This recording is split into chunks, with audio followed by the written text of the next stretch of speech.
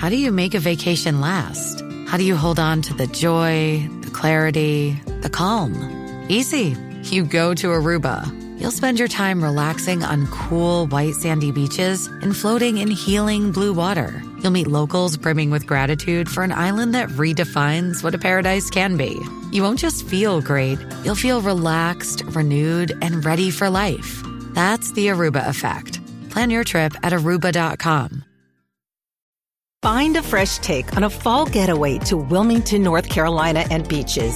Enjoy hiking trails in a state park, fresh seafood with a side of live music, and fall festivals galore. Then live it up along the Riverwalk in Wilmington's historic downtown. With 3 island beaches, Carolina, Curie, and Wrightsville, and a vibrant downtown, you get the best of the Carolina coast all in one place. Plan your fall getaway at WilmingtonandBeachesVacation.com. Jane Cahoon and Chris Warnowski are back in the house after being away for part or all of last week. Welcome back. Hey, nice to be back. Me too. Thanks. We're missing Laura Johnston this week, but we'll get by with the 3 of us. This week in the CLE, the news podcast from Cleveland.com and The Plain Dealer, I'm the editor, Chris Quinn. Let's get started. Is it possible that Governor Mike Dewine will issue a statewide mask mandate after saying his strategy was to go county by county? Jane Cahoon, we've talked about the whiplash he's given us. He started out by saying he couldn't fathom making this a local rule, that it had to be statewide. Then, deep into the pandemic, he switched to a county by county approach. And now it sounds like he might be reverting back to a statewide approach. What's going on here? Well, he was on Meet the Press on Sunday, and he told Chuck Todd that he would not rule out enacting a statewide mask mandate. But I think part of this is because so much of Ohio's population is now under these county by county rules because, you know, they involve the most heavily populated urban counties. So, you know, it's something like 60% of the population. So perhaps he feels that it might as well be statewide, but you're right. It's another case of whiplash here. Another change in approach, apparently. Do you get the feeling that maybe this is about the idea he hasn't been taking bold steps? That Seth Richardson did a really decent analysis. A lot of people sent nice notes about it. Some not so nice about how in his speech last week he created this big moment. That I'm going to give a speech about the coronavirus and everybody tunes in. And all it was a kumbaya cheerleading speech with no substance. Seth pointed out that the bold leader we saw in the first couple of months of the pandemic seems gone. And all of a sudden on Sunday, he's talking about, yeah, I might issue a statewide order. My team is looking at it. Do you think that the criticism he's getting fairly broadly, I mean, Twitter was brutal about DeWine after that speech, is getting to him, and he's realizing that he needs to do something? I mean, in the end, he's talking about how we're a month away from being Florida and Arizona if we don't do something, and yet he's not doing anything except pleading with people to wear masks, which hasn't worked. So is this something where he's going to take a bold step? I think you might be onto something. I mean, I feel like up until now, he's been just hoping and expecting people are going to listen to all of these pleas, you know, without him doing anything substantive. But, you know, people just, he seems to be kind of flailing around, I think. And people really, as you said, it was brutal on Twitter. You know, I mean, I was away last week, and I thought, once I heard he was making this address, I thought, oh no, I'm going to miss this monumental, you know, announcement. And it was like, what? Nothing.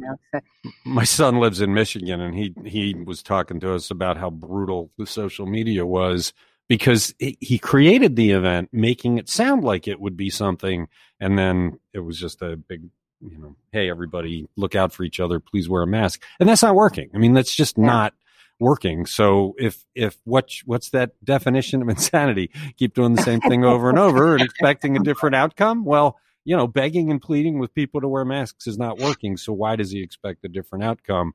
I think, you know, as Seth pointed out in his analysis, DeWine's approval ratings are really good. So why doesn't he just do something decisive like he did in the beginning? That, you know, the public seemed to be on his side, but now he's starting to alienate people.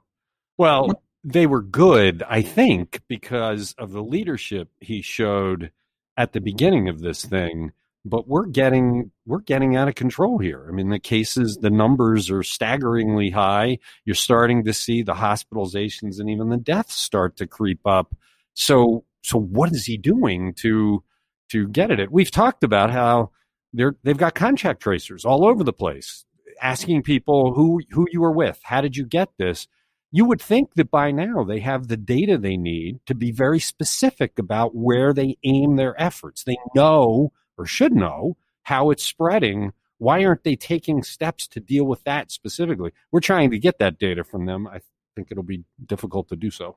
I think there's something to be said about, this is Chris Warnowski. I think there's something to be said about, you saw some really brutal polls related to the president come out over the weekend, and it specifically related to his handling of this. And I think the tide is turning a little bit on how much attention we're sort of paying to the anti-mask crowd, which I think is still pretty much a minority, but still gets an outsized amount of attention from both the media, through social media, through all the videos and everything that people are posting of, people throwing hissy fits in grocery stores and department stores. And I think what people and a lot of political leaders are starting to wake up to is that, masks and plans and, having broader ideas about how to deal with this are probably a lot more popular than kowtowing to this very vocal minority of people who are still screaming about not wearing masks. And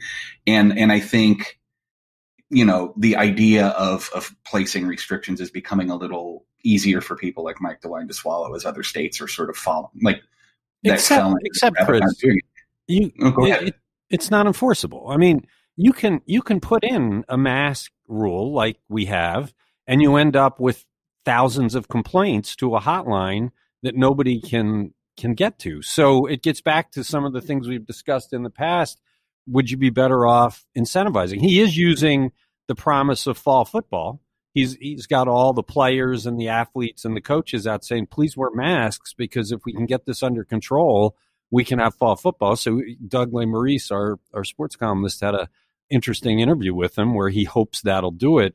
But I get back to, he knows, or should know, how this is spreading. Why not if it's in bars, focus on bars. If it's in backyard barbecues and things like that, figure out a way to get that message across. How is it spreading in Ohio? Thousands of people are getting it. Where are they getting it? And focus on that. Because a mask order, what will it mean, really? The people, but again, he are going to wear them or wearing them. But he also has to consider the political implications of doing this stuff, and we can look at it through the prism of health and wellness and economy, but, you and I don't have to run for office. And so, he has to walk that tightrope of also appeasing an electorate and making sure that he doesn't rankle the party, and he has to make sure that he's complimenting the vice president and the federal, he's juggling a lot of different, things that he has to do as a politician. Okay. And I think, but you're right. I think it's time to start looking at maybe some stricter restrictions on the curve. The curve is looking bad. And so really bad. Doing nothing means the curve will continue to look bad. You're listening to This Week in the CLE. Is Ohio finally cracking down on the bars and nightclubs that have been flouting the state's social distancing rules and other coronavirus requirements? This took a while to get going. We kept seeing pictures of the bars where it was most brazen. And finally, Chris Warnowski, we have people out doing something about it. Who are they and what are they doing? So we had a story on Friday from Annie Nikoloff, and she basically explained that 4 bars in Put-in Bay, Adventure Bay Park Hotel, Splash Swim Up Bar and Pool, and the Put-in Bay Resort all received citations, as well as a popular Mexican restaurant called Luchitas over on 117th in Cleveland. We're all in this pool of maybe about a dozen businesses that were cited by the state for safety violations. And the issue is related to their liquor permits. So the state is now sending people in to places that they receive complaints about to do like in-person investigations. And then what happened was the next day we learned that the state agents had also witnessed violations at Dante's Inferno and Backyard Bocce and Forward Flats nightclub on the east bank of the flats, and Club Paradise, a gentleman's club in the Warehouse District. They also received citations. And then on Sunday, we learned that Club Paradise received a second citation over the weekend when and they received a misdemeanor summons. So we're starting to see these state agents go into these bars and restaurants and places that are that I think we are seeing on social media, the things that people are complaining about. So now we're going to see how this process works. Well, we've talked about how we need some concrete steps. We need some bold moves. So this is one, going out to the bars and issuing citations that carry the threat of losing your liquor license and big costs. You have to think that would hit the other bars and scare them into complying. Oh, they may show up at my place of business. I better do what I'm supposed to do. So if it is spreading in the bars, maybe this will help reduce it. It'll be interesting to see how those hearings go and what kind of iron hand they have. They said they're going to do those hearings virtually, right? Right. We'll get a sense of whether they're going to be, a slap on the hand and say, do better next time, or if they're actually going to met out some punishment to these businesses. And, I guess a lot just sort of depends on how they respond to this. I'm eager to sort of see how this plays out. It's kind of that, I don't know if you ever worked in retail, but they used to always do this kind of secret shopper thing where they would tell you, oh, we have somebody coming in and you better be on your best behavior because they're looking at your performance. Well, now, these secret shoppers are going out and making sure that, these bars are following the rules and, making sure that people aren't gathering together and being irresponsible and spreading deadly virus. Okay. You're listening to This Week in the CLE. How does Ohio Governor Mike Dewine think he can use the state's obsession with football to get people to willingly wear masks? This is a novel approach, Jane Cahoon. Asking and begging people to wear masks hasn't completely worked. We have mandates in a bunch of counties, not necessarily working. Maybe football, huh? Doug Maurice, our sports columnist, wrote about this over the weekend. What's the strategy here? Well, Doug talked to the governor who really sees this as a great unifier, since liberals and conservatives alike, live and die with their sports teams. So he really sees this as a way for Ohioans to find common cause by kind of dangling the fall sports season in front of people and translating that to, hey, wear a mask, take social distancing measures, and maybe we'll get to have football. This was launched by Lieutenant Governor John Husted, who you might know was a high school and college football star, and sports means a great deal to him, and he knows how important it is for high schoolers and for people who are devoted, professional sports fans and college fans. So it's like a public awareness campaign called I Want a Season. And so if you go on social media and search for that hashtag, you'll find all sorts of, entreaties to, come on, we want a season. Let's get our act together. But the idea here, and this is what is intriguing, is to use all of those high school players, all of their parents, all of the coaches who are spread out throughout the state as your messengers. That the players will be out saying, please wear your mask. Please wear your mask. I want to play. Don't you want to see me play? It's not a bad strategy. It's instead of the hitting people with a stick, it's the carrot. And your ambassadors are people who are pretty well liked in the community. I don't know if it's going to work, but I do have to salute them for trying it. I don't remember it being presented in quite this way when Husted talked about it. It seemed like it was a lot of mush to me back then. But reading Doug's piece, it's like, oh, I get it. That's not a half bad idea. Is it me, or was it much more mushy when The lieutenant governor was talking about it. Yeah, I think so. It just seemed kind of like a little bit of cheerleading at the time, I think, when he first said it.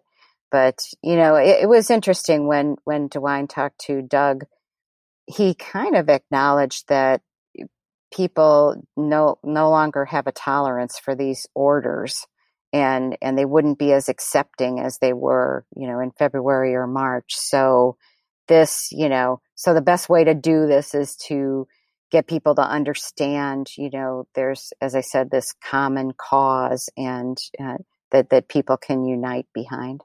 Yeah. It's so not public education. I'm sorry, Chris Wernowski, what? I said so not public education, though, right? That's not something we can all get behind. But the thought is incentivize it. Make it a goodwill gesture. Make it something positive instead of beating people over the head. And this is one of the better strategies I heard. So we'll see. I'm still surprised that there's a chance that high school kids will play football, because I still cannot believe we're going to have schools be open. I just think that in the final analysis, the schools will stay closed because of how out of control things are. You're seeing one place after another reverse their plans to open them. So I think Ohio probably will get in that line. But the idea that we might play, if you wear a mask, please wear a mask. Let's see if it works. You're listening to This Week in the CLE. While Ohio Governor Mike DeWine sits pat without making any bold moves to contain the coronavirus, what are some of the steps being taken by other states and nations to get this virus under control? Chris Wernowski, we had a couple of reporters do some fishing to see what are the more unusual steps being taken. We did this after we saw that Israel was closing down retail on weekends because they thought it was spreading in stores. I thought this was strange because it's just going to force people to go out there on the weeknights, and how does that solve a problem? But what did Evan find as he explored what others are doing? Right. So Israel is trying to limit the spread by closing all non-essential business and tourist spots on the weekend. But we also found that Denmark is limiting the size of classrooms and has moved most of the school day outdoors, which I think would be some issues of maybe trying to do that here. UK, France, and the Netherlands, China, and India have all started using drones to monitor crowds, which I don't think would fly here. But hey, look, they're snatching people off the Portland streets, so who knows what the heck would fly here anymore. South Korea is forcing anyone who visits the capital to download an app and self-report your symptoms every day. And that app also tracks a person's movements, which again, it would be a huge civil liberties hill to get over in this country. And then stateside, places like Pennsylvania has imposed a statewide mask mandate and is encouraging businesses to allow employees to work at home as much as possible. They're trying to basically speed up, a transition of companies allowing people to work from home. Indiana put its economic reopening on pause, but still isn't requiring masks.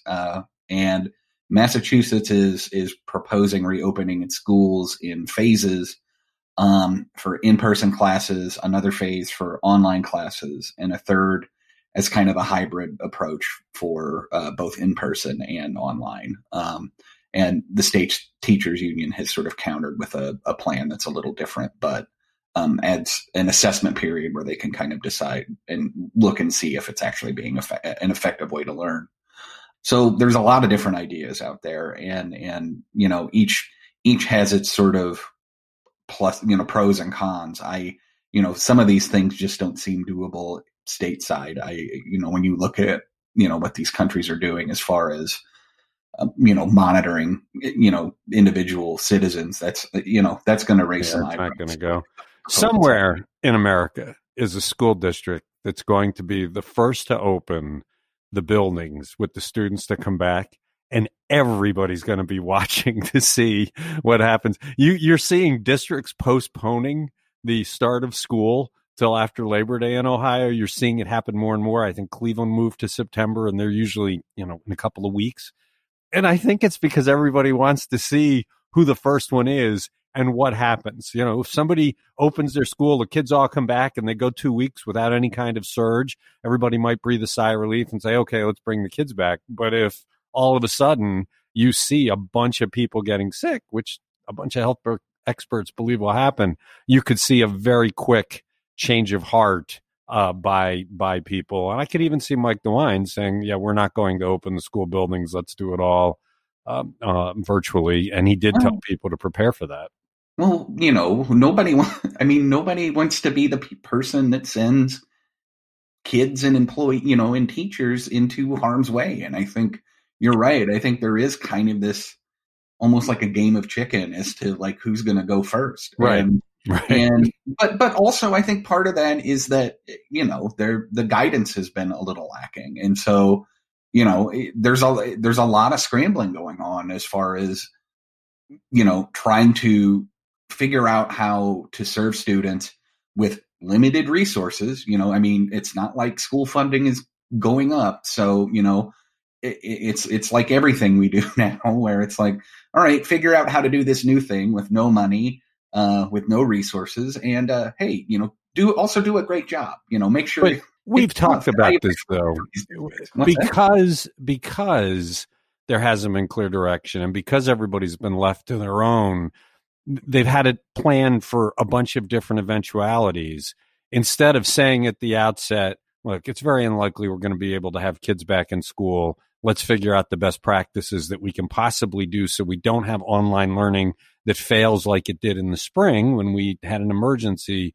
And let's be purposeful and methodical and do this right. We don't have that. We have chaos. We have every district doing it differently, changing on the dime, it seems. It seems like every day you read about another district that's changing its plans this late in the summer because of what you said. They haven't had a lot of direction. They don't have a lot of money. And we're playing with children's lives. You keep reading the science that says, well, children don't spread it. But then, there was a study over the weekend that said children over 10 spread it just as easily and quickly as adults do. So, most of the kids in school are over 10. That makes it a problem. We'll have to see what happens. But whoever's first, we'll be watching because that experience will tell all. You're listening to This Week in the CLE. Did Ohio Governor Mike DeWine act to protect the power of his state health director after the legislature took steps to neutralize it because they so disliked the orders of Dr. Amy Acton before she resigned? Jane Cahoon, we all miss Amy Acton. She was a great presence, the science presence at Mike DeWine's briefings, the voice of reason seems to be missing now. But Larry Householder and his crew really didn't like what she did and tried to neutralize her. What's the latest? Well, the latest is that Governor DeWine followed through and did exactly what he said he was going to do. And he vetoed this bill that the legislature passed that would decriminalize violations of health orders. It would make it like a minor misdemeanor instead of a second degree misdemeanor with some jail time and a heavier fine. And as you said, this was a reaction to Amy Acton and her orders, and they didn't like it. But when the governor vetoed this, he had to throw out the whole bill. He couldn't just line item veto that part out. So the bill's original intent was to increase penalties for drug trafficking near treatment centers. So that whole thing has been, nullified now, although, the lawmakers could override it, but that's not looking so likely because when the Senate concurred on this bill, they had 18 votes, I think, and you need a 3/5 majority to override it. So, the governor was very clear on this, that it's important for the public health department to have the power to protect Ohioans against, everything from E. coli to bioterrorism to a once-in-a-century pandemic. And so he feels strongly about this. Well, and I had thought the Senate was going to be the reasonable body here because they had said when this started, we need to take a look at how the health department is empowered because it goes back to the 1918 pandemic and we haven't looked at it closely in decades. Which is legitimate. We should always be reviewing how government works and can it be better and what's the best way to move forward. So I was a little bit surprised that they actually agreed to this, because this was the knee-jerk Larry Householder reaction. Let's just shut it down. Let's not let her have the power. Let's act on instinct instead of thoughtfulness. So even with DeWine threatening to veto it, I'm a little bit surprised Larry Abhoff of the Senate didn't put a stop to it. But maybe now we'll get to a more thoughtful approach. Well, this was the less extreme of the measures that were proposed. I believe the House also enacted something that, would where any health order that was issued would have to be reviewed by lawmakers for it to last longer than 14 days. And that one really would have clamped down on the health director's authority, and the Senate wouldn't deal with that one. So they did, take a pass on that one. But there was a reason in the beginning why these penalties were made criminal, that it wasn't misdemeanor. So whatever that reason was, the legislatures of the past allowed this. So whatever the reason was, we should analyze it. We should think about it. Why should it be criminal versus misdemeanor? And nobody did that. They just raced through to kind of stick it to DeWine and then Amy Acton. So it didn't work. And like you said, they don't really have the votes to override the veto. They still have to deal with the drug thing, which was the original intent of the bill, which they might resurrect that part of it, I think. Try to pass that legislation without the poison pill. Okay. You're listening to This Week in the CLE. Why is Cuyahoga County being so secretive about how it is handling the more than 2,500 complaints it has received, mostly about people not wearing masks, on its coronavirus hotline? Chris Ranowski, we've talked about the impractical nature of this hotline, that you can't possibly, despite promising to, investigate every mask complaint, because if I'm in a grocery store and I see you not wearing a mask and I call the hotline to snitch on you, by the time somebody gets there, you're long gone and nobody knows who you are. But the county did say it was going to deal with each and every complaint, but they're not saying how they're doing so. What's going on here? This is a very dog bites man kind of story. Anytime we ask the county for something, it usually is a lot of teeth pulling involved in getting public records. But on Friday, they rolled out a map that showed some dated numbers of complaints that have been filed with the hotline and the website that where people can go and complain that people aren't wearing masks. And for the second day in a row, the county declined to provide how many of the more than 2,500 complaints it received as of Thursday had been responded to by a county health official or somebody from the county sheriff's department. So, I mean, right now they're sort of taking the complaints and they're not really saying what they're really doing with it. And I don't know. It seems, again, we've talked about this many, many times. I mean, it seems like an impractical sort of thing to say we're going to respond to all these things. So then admit that, right? Okay, we overspoke. We didn't realize we were going to get this many. And obviously, if you look at the situation, we can't address all these. What we're going to do is look at establishments that have the most and go in and see if we can fix that. That if we get one or two stray complaints at a grocery store out in Chagrin Falls, not going to do anything about it. But if we get 20 at Steelyard Commons, we're going to go down there. Do something. This is a high public interest thing. So address it. Be transparent. Talk to people about what you're doing instead of going your automatic reflex these days, which is to be secretive. It just doesn't make sense to me. Come out, talk about it. Like, I understand why they're collecting this information. And keep in mind, the 2,500 number also includes repeat calls from the same business and prank calls, which they've received a number of, I'm sure. But there is useful data in this, and I think it will give the county and health officials a better idea of where positive cases are coming from. Like, we talked earlier about, bars and restaurants that have received citation. Well, now you can see, are there a lot of mass gatherings going on and stuff like that? I have to imagine that enforcement is never the thing at the front of their minds. I think there's a lot of, again, sort of pretending, that we're going to come down hard on people about this as a sort of empty threat to get people to comply. And then, there is useful data that I think they are culling from these calls, though. I have to imagine now. You don't know. We're inferring, deducing, because they're not saying it's time to say. What are you finding? We're left to sit here and theorize about what they're doing with this information.